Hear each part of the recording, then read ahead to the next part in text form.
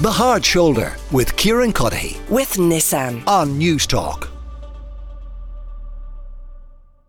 We're going to kick things off as we do every day with our afternoon update, catching you up on all that has happened so far today. Niamh Maher is with me, Commercial Creative Director with Journal Media, and Brian Mahon, Political Correspondent with the Irish Daily Mail.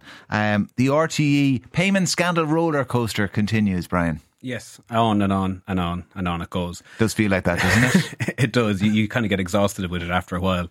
I guess the interesting thing about the report today is it's just the unredacted report.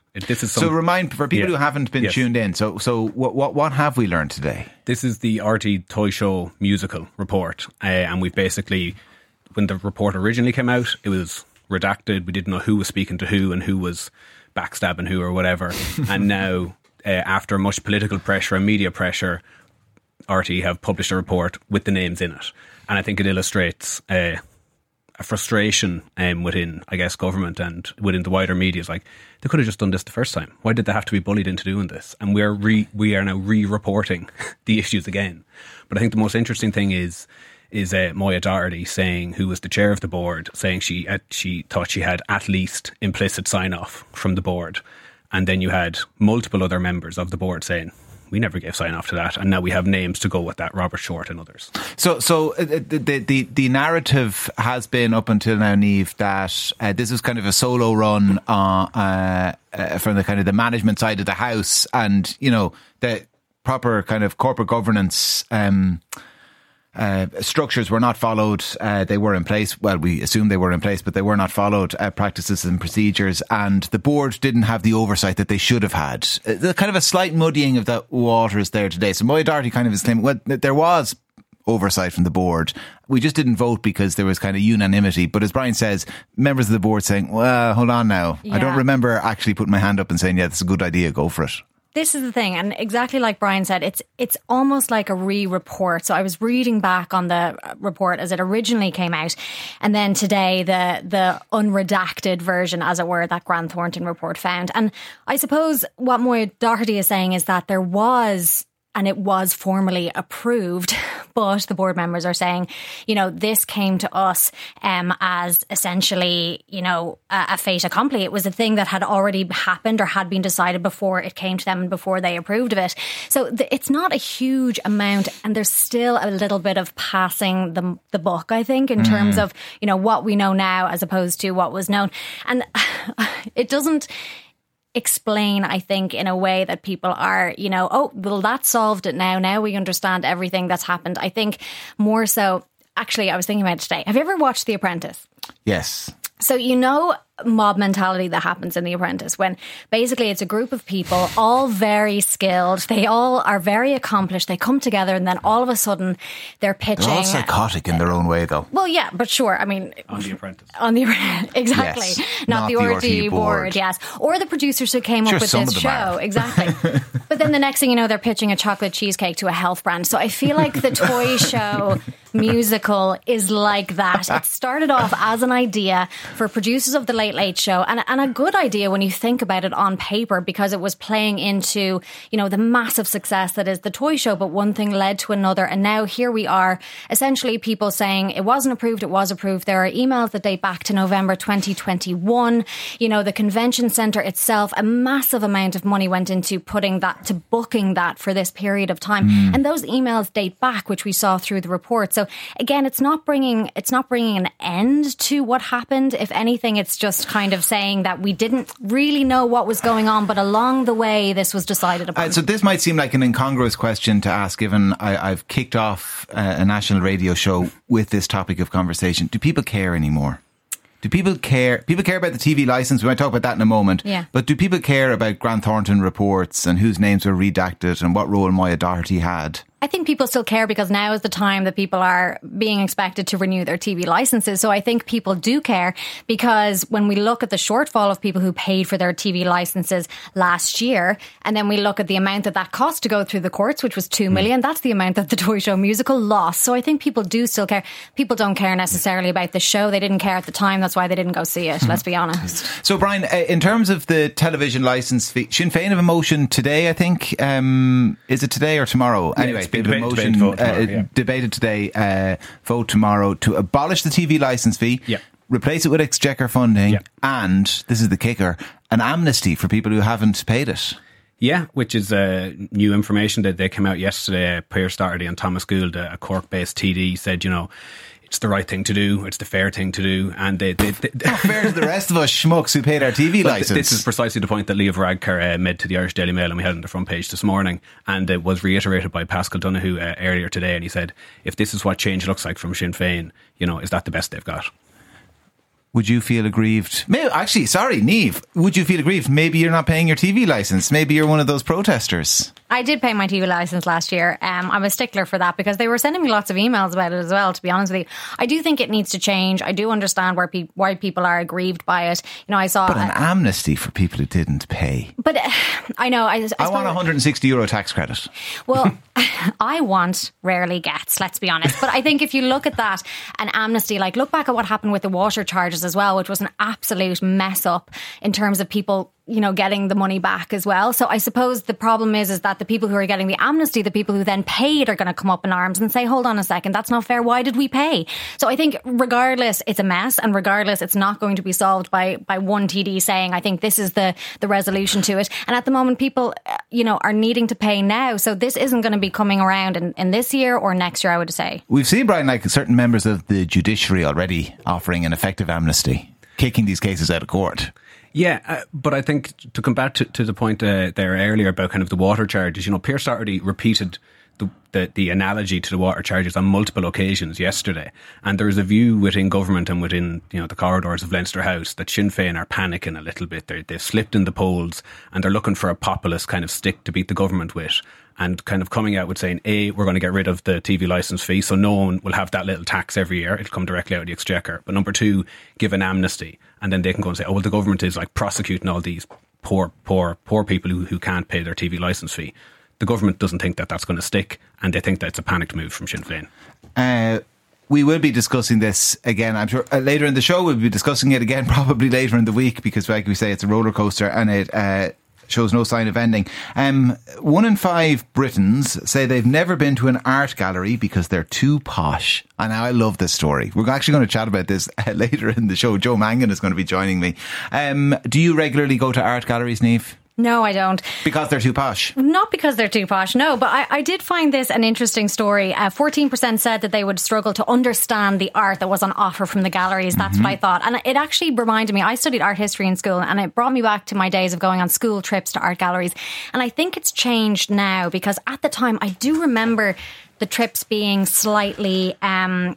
strict. There was a lot of hushing. I thought that at the time when you were in a gallery you needed to not be loud. It didn't feel like a place where we as children at the time were accepted. So as I came into adulthood, I don't know whether I brought that baggage with me, but they've never been a place that I've thought of, I really want to go. And the thing is, it's upsetting because when you think about it, it's the great and only entry point that a lot of people have to art. And I think if you look around at art galleries in Dublin, I know it's a bit Dublin centric, but most of the galleries are free for entry. Yes. The National Gallery of Ireland is free. The Hugh Lane Gallery is free. Irish Museum of Modern Art is free. The Gallery of Photography in Temple Bar is free as well. So I do think that there's a strange stuffiness that can be attached to art galleries that they attach it themselves. Do they? They do. They attach it themselves. And this is my issue, Brian. I want to read this to you, right? There's actually the International Art English. Academics came up with this term about 10 years ago. So 2 academics in particular in the States to use it to describe the language that artists themselves use to describe their installations. And they gave this as an example. So this is describing an art installation that consisted of several small pink skulls with mirrors placed around them. The artist brings the viewer face to face with their own preconceived hierarchy of cultural values and assumptions of artistic worth. Each mirror, imaginatively, propels its viewer forward into the seemingly infinite progression of possible reproductions that the artist's practice engenders, while simultaneously pulling them backwards in a quest for the original source or referent that underlines the artist's oeuvre. Oof. Oeuvre. Well, see, this is why people think art galleries are too bad. There should just be a big sign up that says pretty paintings inside. Well, it's all this assumed knowledge, right? You can't just assume that the average Joe Soap who might walk in with the family or with a school trip or on a date is going to understand what in God's name these words mean. I was actually at the Karl Marx Museum over in outside Luxembourg there a couple of months ago.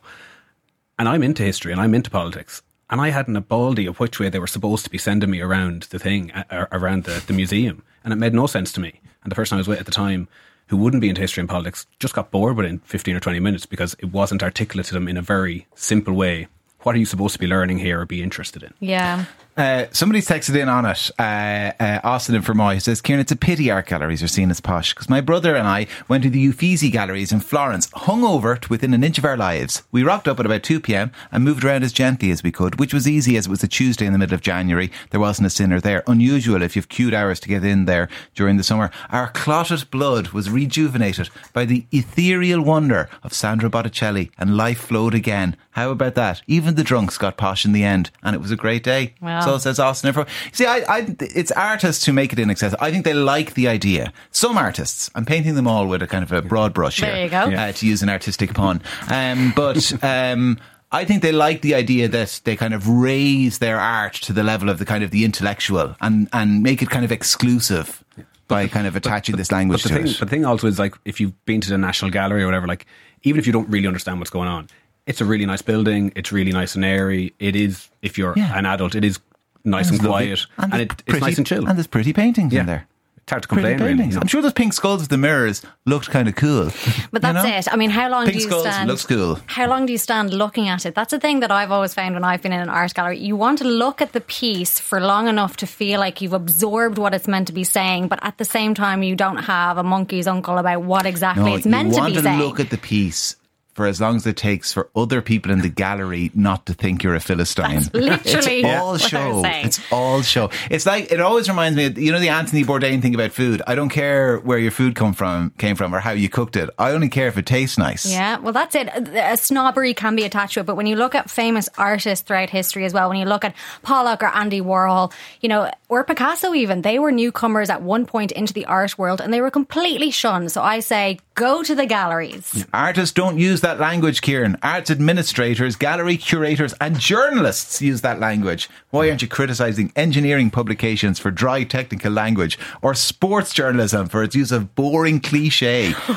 When I rely on an awful lot of cliché myself here, so I can't do that. The only thing I was going to say is, like, I'm a political correspondent. It's my job to translate that jargon, and we can, in politics, kind of talk completely inside baseball, and then you go home and talk to your mates, you talk to the old boy in the pub, and they haven't a clue about what you're talking about, and you have to go, what am I actually trying to say here? And it maybe would not kill some museums to think, what does the average punter need here in 5 words? I know, yeah. The description gives the illusion of expensiveness, is what one listener points out. As somebody else says, to break down the pretentiousness of art, then read the Turner Prize winner Grayson Perry's book, Playing to the Gallery. And this listener says, art gallery or museum visit strategy. Here we go. Given to me by an art historian in a pub. Maximum 2 hours per visit, no more than that. Pick an artist and see their work only purposefully. Other work seen accidentally as you search for your target piece are seen as a bonus. My artist is and was Vermeer. There are only 34 pieces in the world, and visiting them has resulted in vacations in very cool locations in the last 10 years. I've one left to see, but it's in Buckingham Palace. And being an Irishman of a certain age, I can't bring myself to go there yet. Oh, yeah. There you go. 087 1400 106. Might talk about international art English. If anybody wants to interpret that for me as well, the description of the pink skulls with the mirrors, please do get in touch. Have either of you had pancakes yet? No. What? Not yet. 4:20. I know, yeah. Of a Pancake Tuesday. I hope the husband is working on it now before I get home, to be honest with you. But made from scratch? Well, made from whatever's in the house. I think I might have to pick up some of the ingredients. I was saying this to Brian before. I know that the history of Pancake Tuesday is supposed to be getting rid of everything in, you know, your pantry, the eggs, the milk. Well, there's a couple of different things. The first original, I did my research, the first Pancake Tuesday was in 1445, would you believe? Okay. And apparently it was Shrove Tuesday, which is obviously to do with Christianity. And apparently there was a lady who was getting ready for Mass, but she heard the bells and she was making the pancakes and she made too many pancakes. So she brought them to church, and that was the beginning of Pancake Tuesday. Wow, I like that story. Well, we don't know if it's true or not. It's absolutely not. I would say do not trust the facts on that one. But, you know, I may have seen it on Reddit. I have a less fancy story. Okay, go. When I came up to college, you know, I'd always loved pancakes. Pancake Tuesday, would have made them at home. And I came to college and I had some quite posh friends, and they kept talking about going to get a crepe. And I swear for about 5 or 6 years, I didn't have the heart to be able to ask what's the difference between a crepe and a pancake. And they're the exact same, right? Yeah, I think they're the exact same. Now we're all Philistines. Oh, Brian, we were looking at those Vermeers for long enough that people thought we were posh, and now you've exposed me as a Philistine. Yeah, I think they're exactly the same. So, you know. I think they're the same. But I did also look at pancake flipping and how, I don't know, do you guys flip your pancakes? Are you good at it? Oh, God, you got to flip, yeah. Gotta have to try a flip. So the Guinness World Record, if anybody wants to try it, 140 times in a minute. Somebody holds the record for that. Okay. Yeah. All right. Okay. There's a challenge. If anybody listening, right, between now and 7 o'clock wants to try that, 140 flips in a minute. Let's see. We'll see if we can get close to it. Yeah, Text in your results, but I want kind of video evidence. You've got to WhatsApp in video evidence. I'd say if we're going to send it to the Guinness Book of Records, and an Australian Brad Jolly has the record at the moment. All right. Let's smash that record. 087 1400 106 for those videos. Sweet or savoury pancake? Sweet. Oh, sweet. Yeah, just lemon and sugar. Keep it simple. Oh, yeah, your opinions are wrong. Niamh Maher, Commercial Creative Director with Journal Media. Brian Mahon, Political Correspondent with the Irish Daily Mail. Listen, thanks a million, both of you, for joining me. The Hard Shoulder with Kieran Cuddihy. With Nissan. Weekdays from 4 on News Talk.